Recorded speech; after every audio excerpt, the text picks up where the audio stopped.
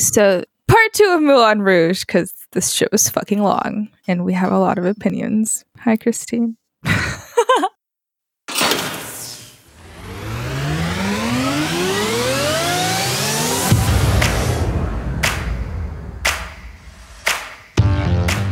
So do we want to start with top of Act 2 then?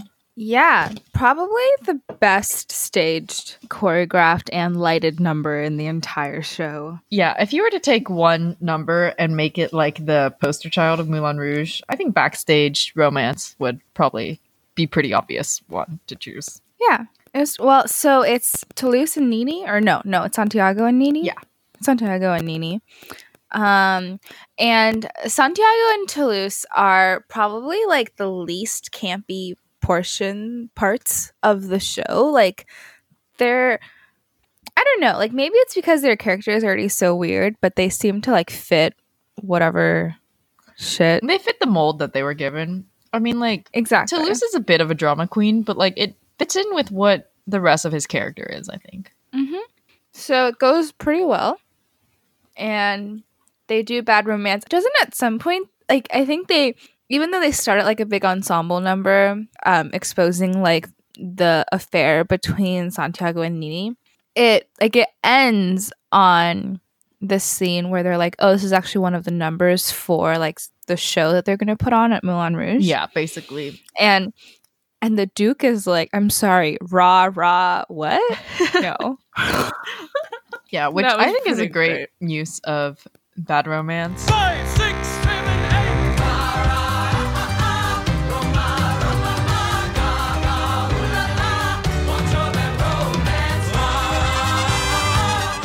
So the two primary songs in this are Bad Romance and Toxic, which I think work fairly well.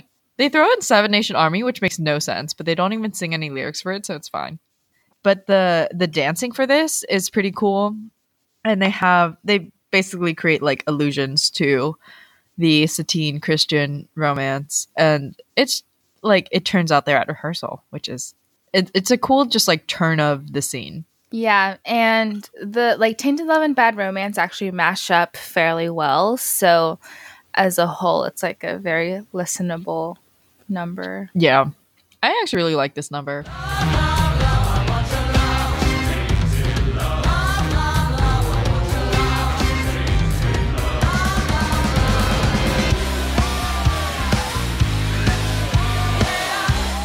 And also just, we didn't actually see Robin Herder. We saw her understudy.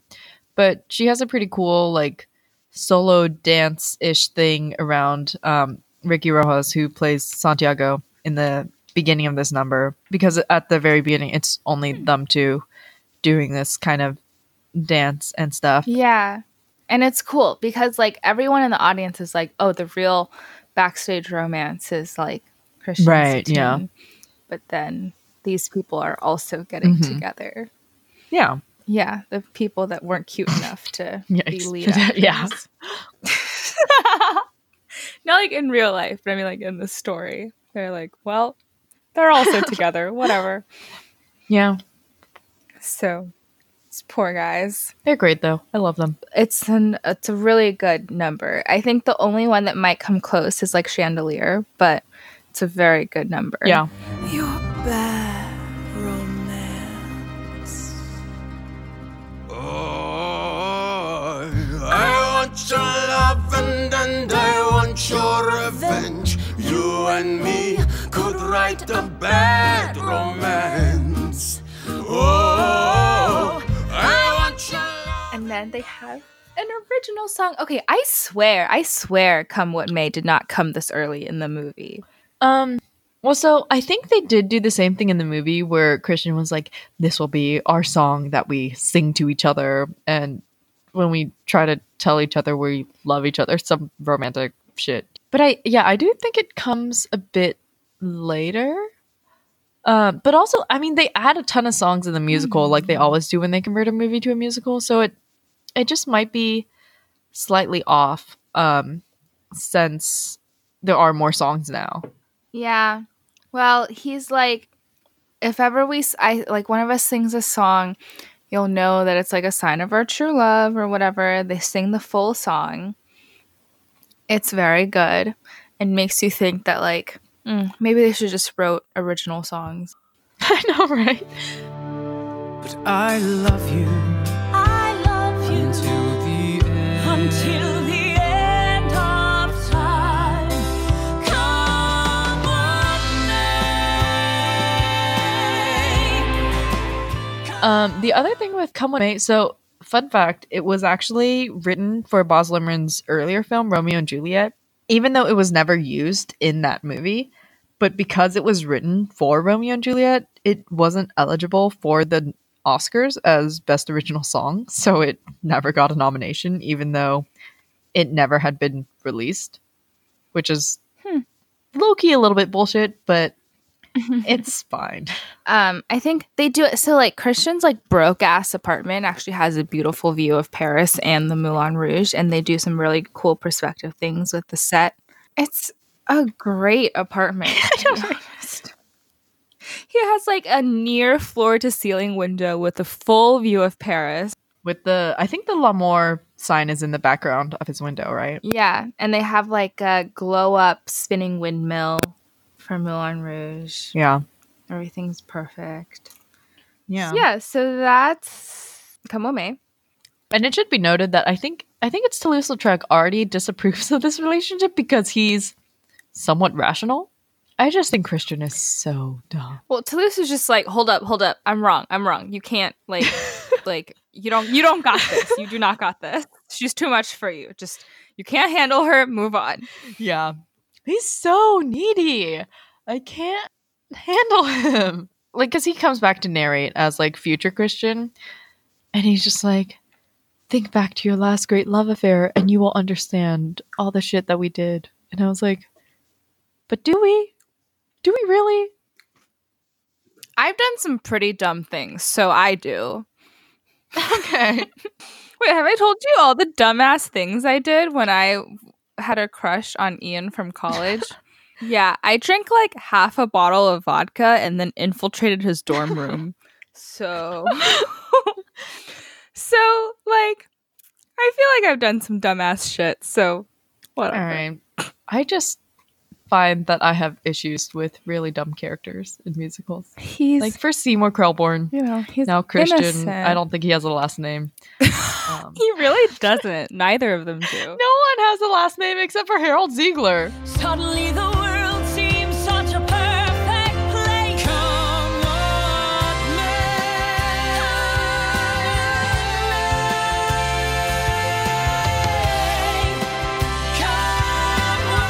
Only Girl in a Material World cracks me the fuck up. So if you live under a rock, this is a Rihanna song where she's like, want you to love me like I'm a hot ride. But then the Duke sings it and he's like, I want you to love me like I'm a hot ride. And everyone is like, no, we do not. Want you to love me like I'm a hot ride. Well, so we kind of mentioned this earlier, but a lot of the songs, like, you know how actors get entrance applause? The songs got like entrance laughs, which didn't always work. It wasn't for them. It was more like for the song choice. It was like at the start of a super Right, modern yeah. song, we're all like, ha, it's this. Yeah, and so again with the like, why didn't they just write all the original music? Did you read the New York Times review that was like, this is a great time for people of all ages? And I was like, if by all ages you mean that there's songs from the 50s until now, like, yeah, but also, is it? Like, this is really fun for all ages? But honestly, like I said, like, I feel like critics love using the term, like, this was messy, but it was fun. And a lot of times I do not agree. Like, head over heels, no. But this was fun. It was terrible, but like, I had fun. I'm so ready for the karaoke tracks to come out. Do you think they will? It would be a great time. I guess they got to make back that 20 million somehow. Yeah. I wonder if they have to pay royalties for karaoke tracks. It's fun, but just if you're looking for substance in your theater going, maybe not the one to go to. But if you're looking to see your money on stage, definitely the one to go to. Yeah, it's a very touristy show. I don't like what's a Broadway show that would like be similar, because Phantom? I can't think of anything. No, because Phantom like built its reputation on Broadway. It doesn't have like this level of Yeah, I mean, like, commercial- Hadestown only really started building a following after it got like Tony recognition, and everyone started talking about how amazing it was. But this one, they literally could have done zero marketing and could have done like, it's directed by Alex Timbers, who is known for basically going all out on like visuals, and they would have had people come anyway. And I was like, honestly, the like next best thing that had that sort of status, maybe it's like Lion King, which I feel like when Lion King first came out, people still didn't really take Disney theatrical seriously enough to like all want to go to it anyway. But like, as far as having a built-in fan following and like having people who would want to see it anyway, I don't even know if there's a show that would be able to match that. Yeah, and well, so I don't think a lot of it is, I don't know, like Moulin Rouge is a very well-known movie that a lot of people care about, but I don't think it's like anyone's favorite film by far, you know? It's just like this thing that everyone's like unanimously decided is okay. Right. And then like, and then they were like, and then Boston started posting photos of their set, and then they're like, we got air into it, and look at all this red velvet. And then everyone was like, okay, we're on board. Yeah, that's true. And like, we added like 30 more songs, even though we didn't really need them. Yep. So I don't really know what happened there, but They definitely I did don't good know. marketing. Like, honestly, marketing goes a long way. I still maintain that that's one of Prom's biggest failings was marketing. their ugly ass marquee. Even Tootsie, too, I think is also partially failing due to marketing. The fucking original all red playbill. Yeah. Like, Beetlejuice is a fucking class in marketing. Like, they got pretty not great reviews, and they're doing pretty fantastic right now. Yeah. So, okay. So the Duke is weird because, you know, he's not Rihanna. Like, I'm sorry. No, I'm not even sorry. Like, you're not Rihanna. I did kind of like how he was, like, singing this song, and then Satine kind of flashes back to the Diamond medley. Yes. I thought that was a good take. And it's not that like she flashes back to it completely, but it's not like she's just like singing it. She sings it, but it's kind of like this thing has like overcome her with regret because like the arrangement for Diamonds is extremely like ominous. Yeah. And it's like she's coming to terms with the decision that she made. And while the Duke is like, hey, I'm going to make you feel like you're the only girl in the world, you're mine. And then she's like, oh my God, like diamonds, blah, blah, blah. Like, this is what I wanted. And look how I'm paying for it now. And that was very cool. How to make me feel like a man. Oh, a kiss on the hand, maybe quite continental. Honestly, the next few songs, they kind of dip into this darker side. And I think they all do it pretty well. Well, it's so in the movie, she gets like raped during Roxanne. Right. Do Yeah. you remember this? Yeah. Yeah, So they didn't do that at they all. take that out here, which is probably well. They also do this really awkward version of Like a Virgin, where Ziegler comes to the Duke and it's like, "Oh, Satine is like taken with you. She said that you make her feel like a virgin," and the Duke is like, "I like virgins. I am so into this," which is honestly super awkward. So they cut that. And they also cut the like almost rape scene, which is probably for the better because no one's really going to Moulin Rouge, the musical, to see that happen on stage. Yeah. So yeah, but like definitely the next few songs are more about like regrets, I guess, and like kind of how your choices make your way into what happens now. Yeah. Well, so before Roxanne, we have Chandelier by Sia, and I fucking love this number. Similar to Backstage Romance, which I like didn't mention earlier, is aside from like the really good choreo, they have a lot of movement where it's like Christian's running towards Satine, and then the ensemble dancers are like pulling him back, flipping him over. At one point, they like throw him into the air like a cheerleader, and I'm like, he's heavier than a cheerleader, so that's a lot. And like, yeah, like that movement stuff, you know what I'm talking about? Yeah. That stuff was really good. And so basically, Harold Ziegler feels a little bad for Christian. So he's like, let's take some absinthe, the flagship alcohol of the Bohemian Revolution, and get him drunk so he forgets about Satine, which doesn't really work. So drink and rage and forget. Party girls, they don't get hurt, can't feel anything. When will you learn? You must push it down, you must push it down. But it's done pretty cool because the absinthe is this like, they make it this like neon green color, so it's extremely, extremely visible on stage. And Harold Diller starts this like, party girls don't get hurt, blah, blah, blah. He like starts singing that. And then when it gets to more of the hook, Christian comes in and he says, and I'm holding on for dear life, won't look down, won't open my eyes. And then Harold Diller comes back and he's like, keep his glass full until morning light. And then some like random can girl like fills his glass with another thing of neon greenness. And like it was done so well.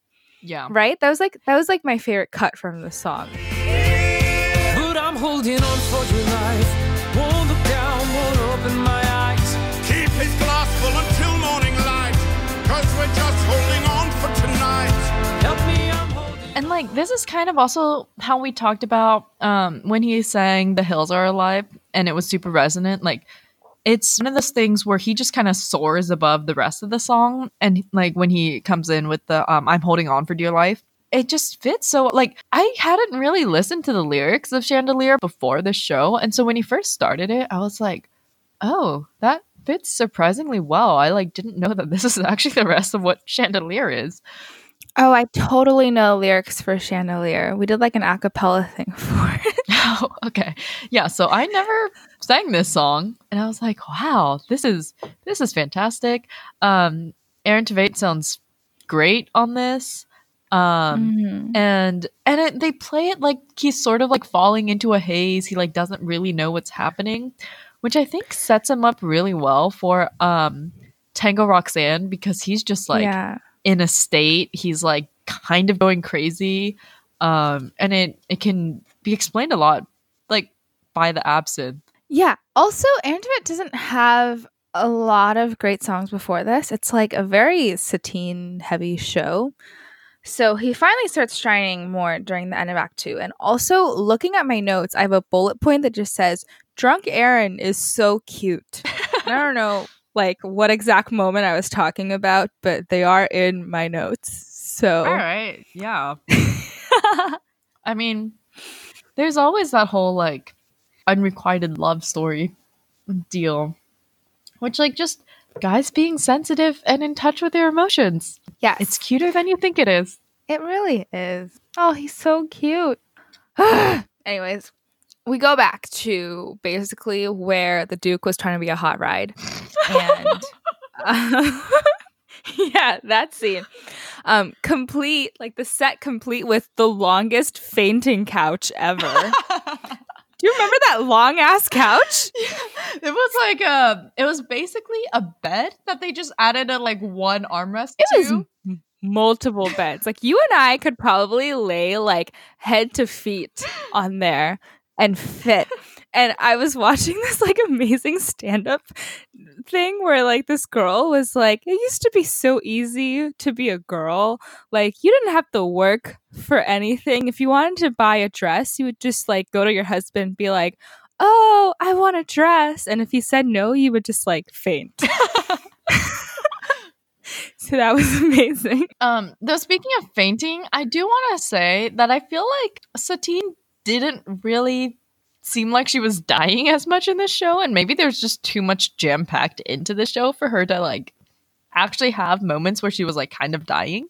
But she like did have moments where she was like coughing, and like there's like one moment where she like spreads the handkerchief that she coughed into, and you can like definitely see even from the mezzanine that she has blood on the handkerchief. Well, she didn't do anything crazy about dying in the movie either, did she? She fainted twice. Because remember, she was supposed to meet up with the Duke, and then she fainted.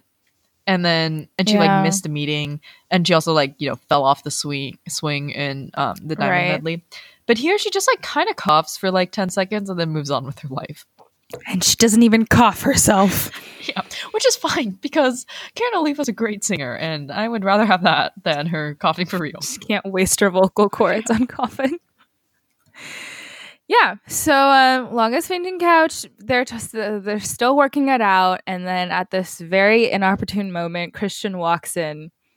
Well, no, Christian starts seeing Roxanne. Eventually, he like walks back into the Duke's house, and he's like, "Give me my girl back." And the Duke is like, "What the fuck?" But he's like, "Yeah, she's not yours." Well, okay, but before that, so the Duke basically threatens Christian to Satine before Christian shows up. And he's like, yo, I noticed this dude. You gotta, like, cut him off. Or else... No. It's not even that. He's like, I had my henchman follow you to his house. Right. Yeah. Yeah, which I'm like, I don't know if you needed that. I feel like it was pretty obvious they were together. Like, did you not see the show that they were writing? And the fact they were making out in the dressing room. Yeah. Like, I am Andre, Doctor Benishu Leduc de Monroe. You will reject the boy. You will shatter him. You will break his heart. But then, like, he's literally, like, in the middle of threatening Christian.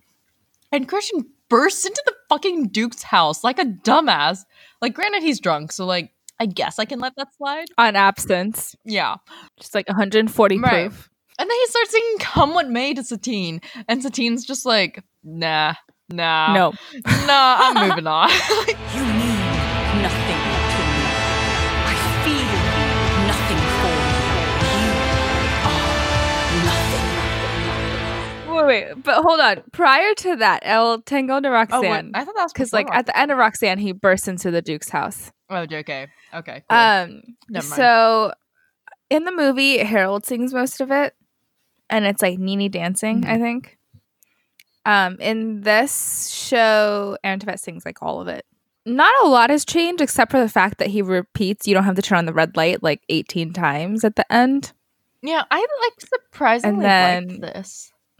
I thought the choreo was great, but like this repeating of the red light line was I mean, that's ridiculous. how the song goes, so it's fine. But it was not that bad in the movie, I felt like.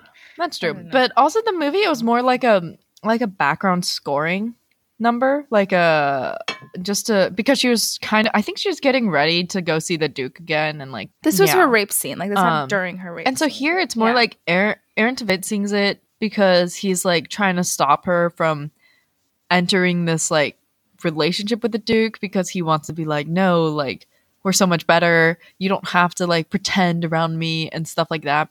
And I really like the way that this is staged, because he's like down stage right and she's like upstage left with the Duke or something, and they're kind of just like acting out their own separate scenes, and he's trying to like reach her, but he can't because he's just drunk off his ass. His lips caress your skin. It's more than I can stand. Roxanne. And then Harold Zidler's like grand advice coming from an experienced man is just never fall in love with a woman who sells herself. And I'm like, no shit. I don't think like you need someone to tell you that. But also, Harold Ziegler was the one that sold her to the Duke, right? Like, yeah, she kind of does this for a living, but he was the one that brokered the deal. Like, he probably took a broker's fee on that. Maybe. Or just the club. I don't know. Well, so he bursts into the Duke's house, sings Come What May. She's like, you're a dumbass. She's like, look, the Duke is she's like, hey, like he's rich. The Duke is rich. And also in this exact production, he's not even that unattractive. So like, why the fuck would I go for you? And then he gets Honestly, really I sad. mentioned how like the reviews all said she had better chemistry with the Duke, and I didn't really see that.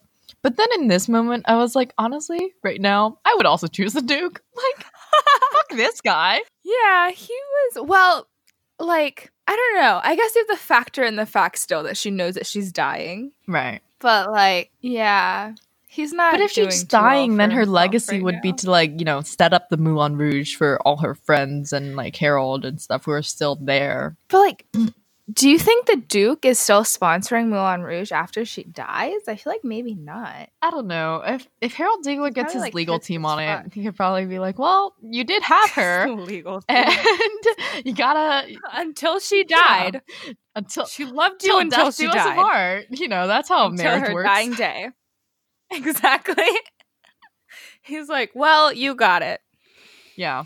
Yeah. Well, so he's really sad. Yeah. Naturally. He's really fucking sad. Is this where he goes straight into Rolling in the Deep? Yeah. Oh, I thought yeah, this yeah, was a yeah. great number too, Yeah. actually.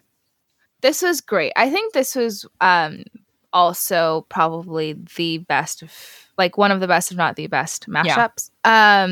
It's crazy and Rolling in the Deep, as the name suggests. And it starts with Aaron Tveit, and I think like this is one of his like main numbers to shine because Act 1 is really so Satine heavy. And I really, really, really love it because it's just like him stumbling out of the Duke's house. He's on the stage. And then you see like the entire, like the spotlight is like half the stage. And then it slowly narrows as he like sings the first verse of Rolling in the Deep until it's like really pinpointed on him. And it was done really cool. And I feel like it was like his like the solidification of like what he was going to do. And it was like symbolic of his like one track mind and his decision to do dumb shit. Yep. It was very nice. I liked that a lot. Yeah. There's a fire started in my heart, reaching a fever pitch, and it's bringing me out the dark. Finally, I can see you crystal clear. So go ahead and sell me out, and I'll lay your shit bare. See how. And then, and so I think he sings Crazy first and then Rolling in the Deep. And then Satine picks up the next verse of Rolling in the Deep, I think. And it actually works really well for both of them because even though she just like rejected him, she was technically under duress and she still like has affection for him. And they're both kind of at this like crossroads. The first line of the chorus is like, we could have had it all, which makes sense for both of them a lot.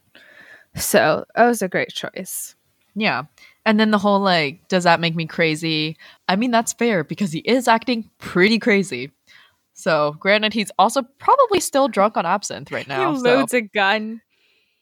Oh, Which yeah. makes no sense because, I mean, presumably absence with this was the night before. So even if his glass was full until morning light, it's like an evening showtime now. So like, get your shit together. Right, which I guess this is probably the biggest spoiler because I don't think this was in the movie. So if you want to not have that, just skip ahead a few seconds. But I thought he was going to shoot the Duke, and then he threatens to shoot himself. And I'm like, well, no one cares about you except maybe Satine, and she's about to die anyway.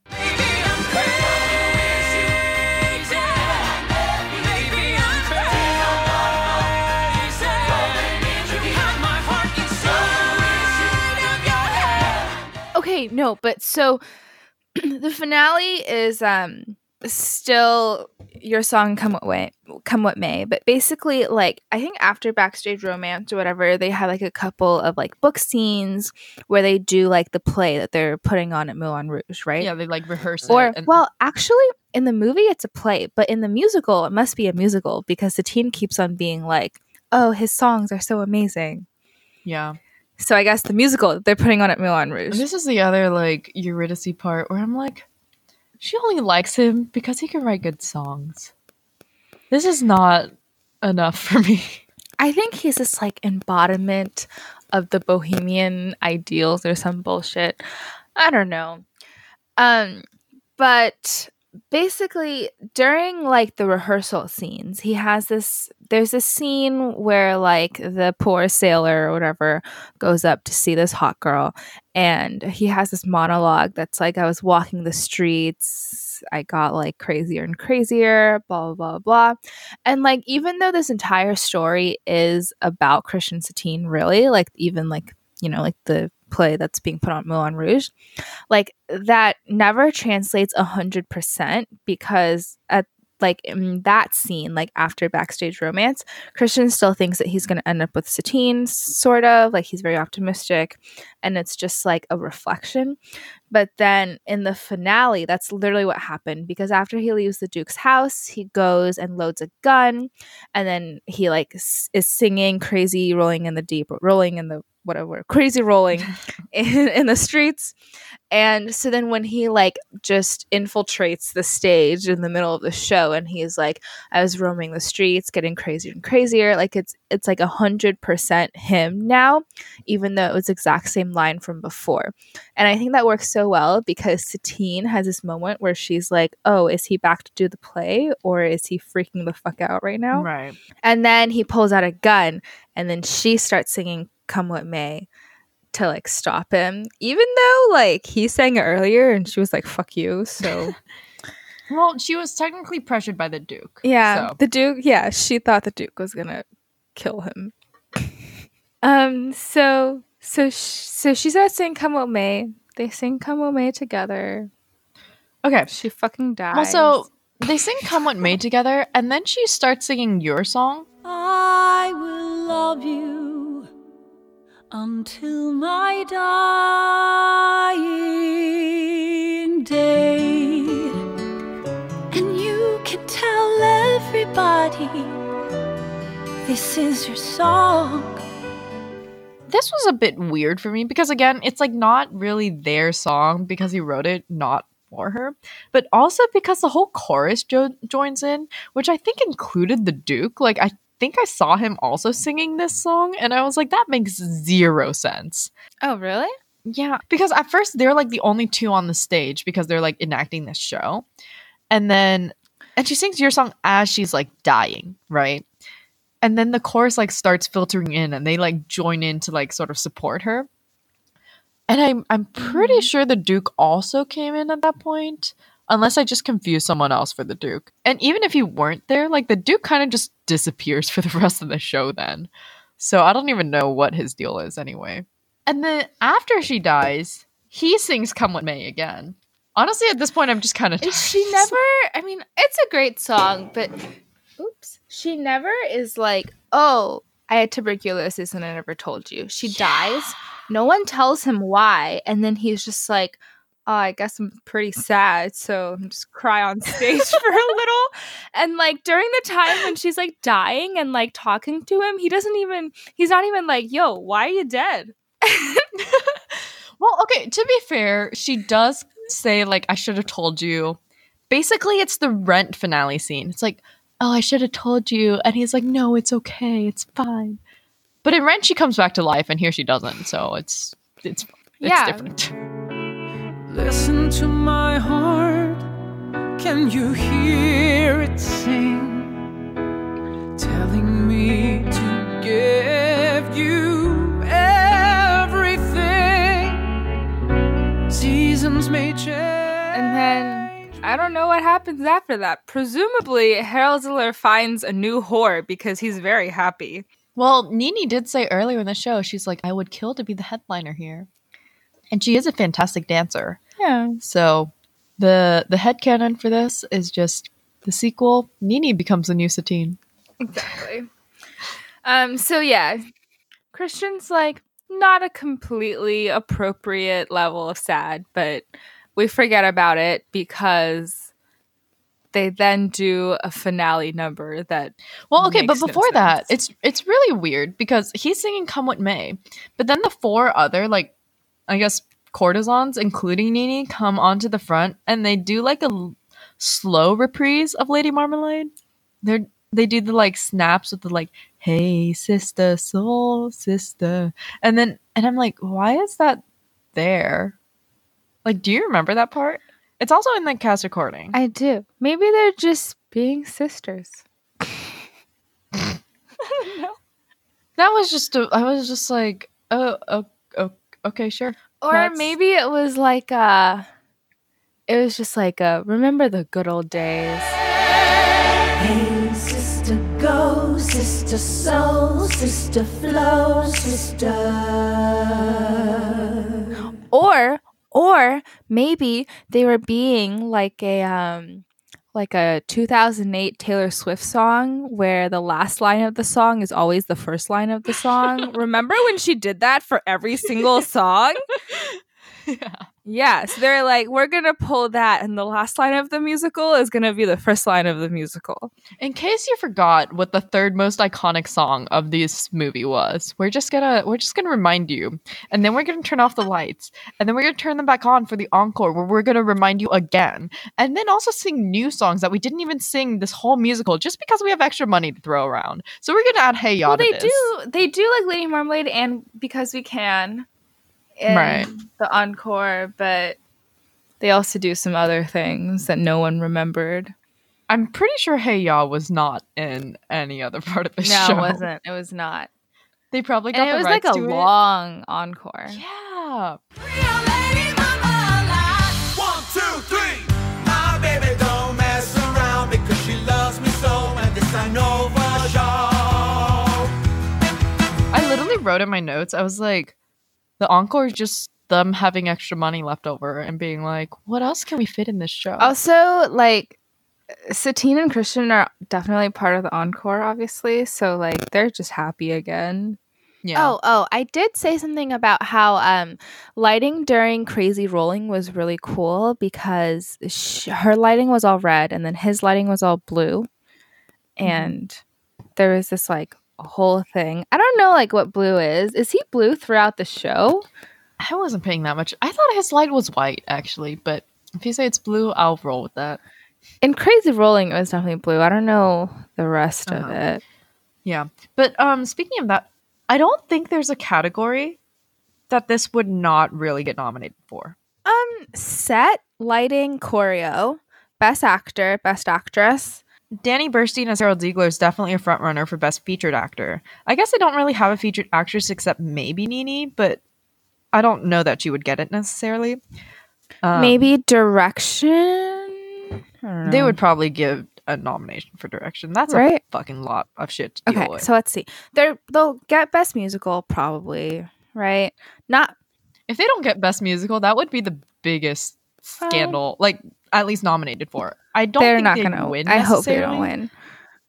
because it's too much of a just like Vegas show to win. And if they win Best Musical, like no one can ever complain about Broadway becoming more commercial ever again. And it would just make bands visit worse. Yeah. So not book, not score, probably direction, probably leading actor and actress, scenic, costume, possibly. They'd probably get a Right? nomination. Even though for they missed the costume. fucking red dress, but the rest of it was nice. I think lighting. She had some pretty Yeah, great I think outfits. lighting was quite good, especially for Crazy Rolling and Backstage Romance. So maybe lighting. Yeah. I can't really speak to sound design. We didn't have like good seats or anything. Okay, so the thing is with sound, the first number was kind of a mess.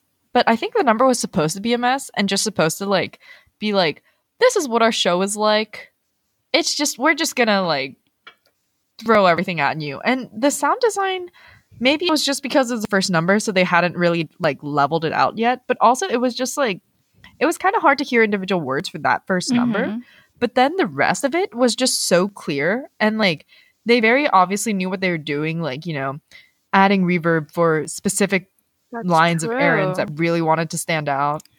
And so I feel like it could have also just been like the rest of it was like we know what we're doing, and the first part was just not necessarily bad, but just kind of like a like huge sort of in your face thing because we wanted it to be like that because it's the first number. So I feel like that could have been a conscious choice. And I mean, sound design is actually nominated by a specific like sound design committee who like really knows what sound design is. So they're actually professionals in that. I don't remember if lighting is too. Do we know but the rest of- guy? Yeah, Peter Helensky, who I recognize the name. That's King Kong and Beetlejuice. Okay, cool. It's the same yeah, so guy? he's- yeah. Oh my Well, god. so Beetlejuice, the director was the same. A lot of the design categories they overlap a lot, but like costumes are by Catherine Zuber, who also did. I think she did My Fair Lady too. He's been busy. She's this done year. a ton of shit. choreography is Sonia Taye, who is fairly new to the Broadway scene, but is definitely like an up and coming person to watch. She also did Rent Live. And so she's definitely, I'm pretty sure she'll get a nomination. How do you feel about orchestration? I think orchestration has a fairly good chance of getting a nomination just because there's so many songs and they're so different from their original forms that they really kind of almost started from scratch with the orchestration. Mm-hmm. And we were kind of talking about this after we saw the show, and I like posited the idea that maybe like would this be enough to get a special Tony for like music arrangement? And we kind of talked about how like even though there was a lot of arranging happening, I said no. yeah, you were like the arrangement isn't necessarily amazing or like mind-blowing or anything. But, yeah, so that really annoyed me because so I was telling you this, but the original Moulin Rouge movie, like I said, oops, something just started playing on my phone. So the original Moulin Rouge movie is it doesn't use like super modern songs, right? Like even the most modern one was still 10 years back, and there were a lot of things from the 80s, 70s, 60s, 50s. And in addition to that, I do think they changed the songs a little more. Like Elton is already like has like kind of a theater sound anyway, like a lot of classical rock does. And yeah, and like Diamonds Are a Girl's Best Friend was a Broadway show song anyway. And then in like the Broadway show of Moulin Rouge, they sort of keep like in their arrangements, they keep the general genre of the songs that they've chosen fairly intact. Because I was saying how the instrumentals for Royals by Lorde is like almost identical to the original, and then when they cut to Fun, like We Are Young, they don't really change that much either. Like they maybe like there's like slight differences in instrument choices, but as a whole, like the formations are very similar. Yeah. And so for a musical where you're choosing to pick 75 songs from multiple genres spanning like 70 decades is really fucking weird. Yeah. Like it sounds like several different decades of music. Yeah. Yeah. I mean, I think the arrangements are not that innovative, but I think orchestration might at least get a nod just to be like, you did some shit. And even if it doesn't work out, like some of it was pretty out there. Like just even the like slowing down of a lot of the songs and sort of presenting them in a new light, because there is no like music director or music supervisor kind of category. So arrangements or orchestration might be the closest thing they have to just acknowledging that. So I think they have a fairly good shot at that one. Probably at a nom, maybe. Yeah. But to me, this is just like a top 40 review, which like if that's what you are, don't pretend to be anything more pretentious than that. Though also, so I mentioned some of like how there's like 70 songs, 161 writers. 25 of those songs are an Elephant Love medley alone. So 2 of the songs that they couldn't get that were from the movie were Smells Like Teen Spirit by Nirvana, and that was because Courtney Love, who was married to Kurt Cobain of Nirvana, is apparently developing her own Nirvana musical, so she didn't want that to overlap. And then they also couldn't get The Show Must Go On by Queen because apparently Bohemian Rhapsody was happening and they didn't want that to overlap either. Punk. Yeah, and they couldn't get Uptown Funk because it had like 17 writers or something, and they all agreed except for Bruno Mars. Yeah. So it's the Mercury and Mars. We could have had Uptown Funk in this. I don't even know where they would have put it. Let me look at the lyrics. I mean, there's the girl jump on it. That seems like easier to. Do you think it's a Duke song? Yeah, I think it would be a Christian Duke song. I think it would be a Duke song. This hit that Ice Cold Michelle Pfeiffer, That White Gold. This one's for that seems like a Duke song. This one's for them hood girls. Yeah, I guess it fits in with the whole like kind of rich. Them good girl people. straight masterpieces. That seems like a Duke line. I feel like he would do Girls Hate Your Hallelujah. Yeah. And then in the Boston tryout of this, they also had Shake It Out by Florence and the Machine in the second act. And it was like subtitled Backstage at the Moulin Rouge, but then everyone online was basically like, this made no sense. So I then just I guess they cut want it. you to imagine the Duke saying, "I'm too hot, hot damn." I mean, if he's comparing himself to a hot rod, like, but also it was funny because apparently they were doing workshops with songs that they didn't actually have the rights to yet.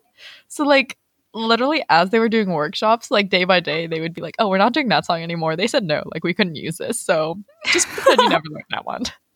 That would be so infuriating. Oh my god. Too hot. Say my name, you know who I am. I'm too hot. And my band about that money. Break it down. Girls hit you, hallelujah. Girls hit you, hallelujah. I like Karen Olivo way better than I thought I would because I really like her as a performer. But when she was first cast as Satine, because we're so used to Nicole Kidman as Satine, I was like, I don't know if I really see that.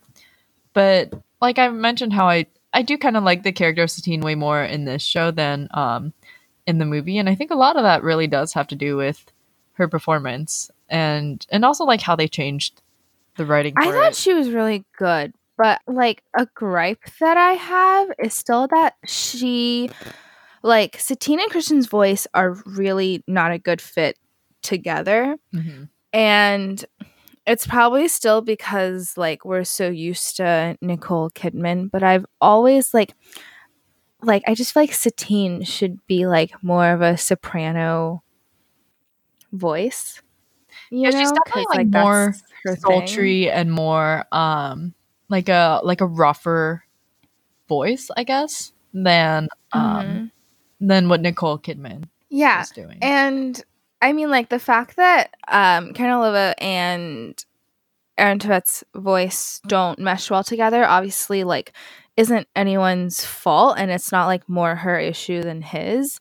But I can't really think of, like, a male voice that would both work well for Christian and also go well with Karen Olivo. Well, here's the thing, and this might be a hot take, but whatever Aaron Tveit was doing, I feel like a lot of other male singers could have kind of done the same thing. He has like a very typical leading man voice, like I feel like Jeremy Jordan could have basically done the same thing. He has a little bit different of a voice, but like it wouldn't have been that far off. Like Derek Klena could have done the same Jonathan thing. Groff. Yeah, like, so I feel like what he was doing, like, he definitely does it well and he sounds fantastic, but it's not very special to him. Whereas like Karen Olivo, I feel like she's much more unique and she's much less replaceable in the way that they craft her character and in the way that she performs the songs and all of that. I mean, he plays himself very replaceable because he just does it like Ewan McGregor. Still, but he's still super hot. Oh, and he's so beautiful. Anyways, well, okay, so first of all, how long do you think this, I guess, deserves to run, and how long do you think realistically it would or could run? What do you think are the main contributing factors to why it's so popular? Because like if part of it is Aaron, he's gonna leave, right? Right. Well, okay, so that was like when Hamilton, became the next big thing. The biggest thing was just to see if it could last past the original cast, mostly past Lin-Manuel Miranda, to be realistic. But and it has. It's definitely still going pretty strong. People are still like struggling to get tickets. I mean, outside of theater circles, I don't think Karen Olivo is a big name. I don't think Danny Burstein's a big name. Tam Mutu is definitely not a big name. Aaron Tveit I didn't think was a big name, but you mentioned how a lot of your coworkers were like, "Oh, I'd go see that just for Aaron Tveit." So I guess he is a bigger name at least. But I think people are mostly going to see it because of like the pictures they've seen of how like elaborate their set is, and also just because Moulin Rouge the movie is so out there that they just kind of want to experience what it would be like on stage. And because it's like more accessible in terms of songs, like I'm honestly shocked at the number of people that enjoy Phantom, just because I feel like if you didn't grow up with that kind of style of music, you wouldn't really be into it.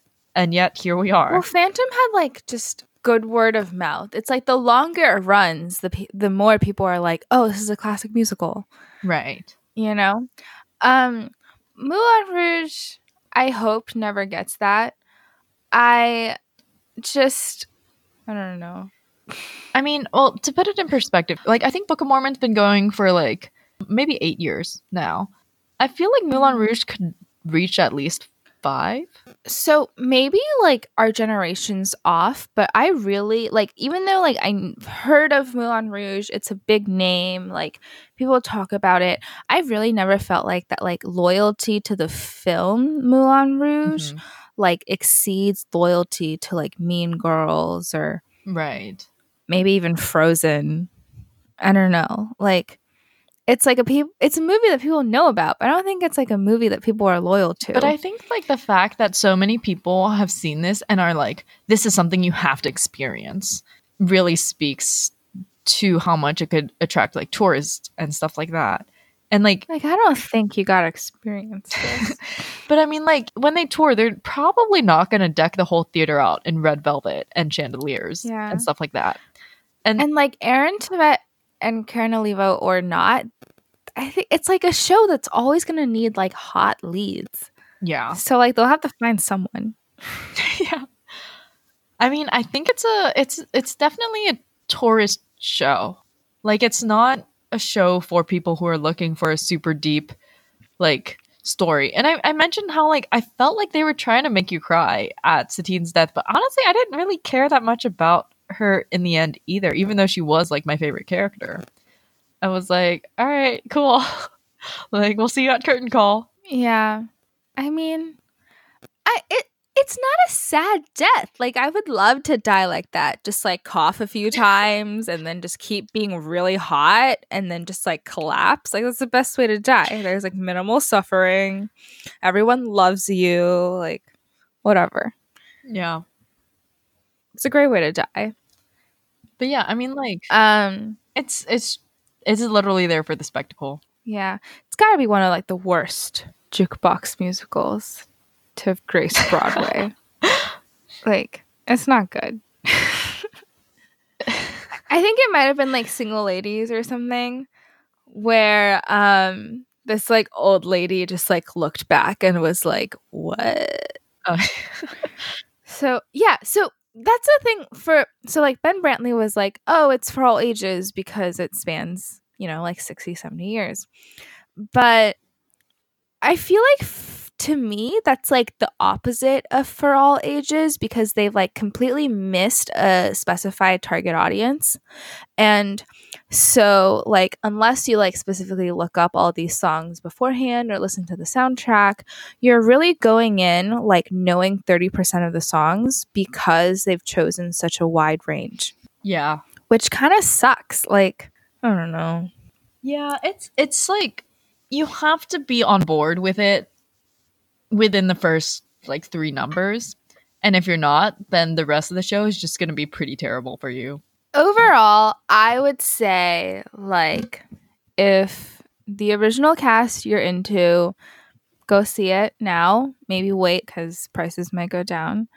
If you're not into the original cast and you're just curious about it, just keep waiting. And yeah, if you don't care about the cast or the movie, just forget about it. Yeah.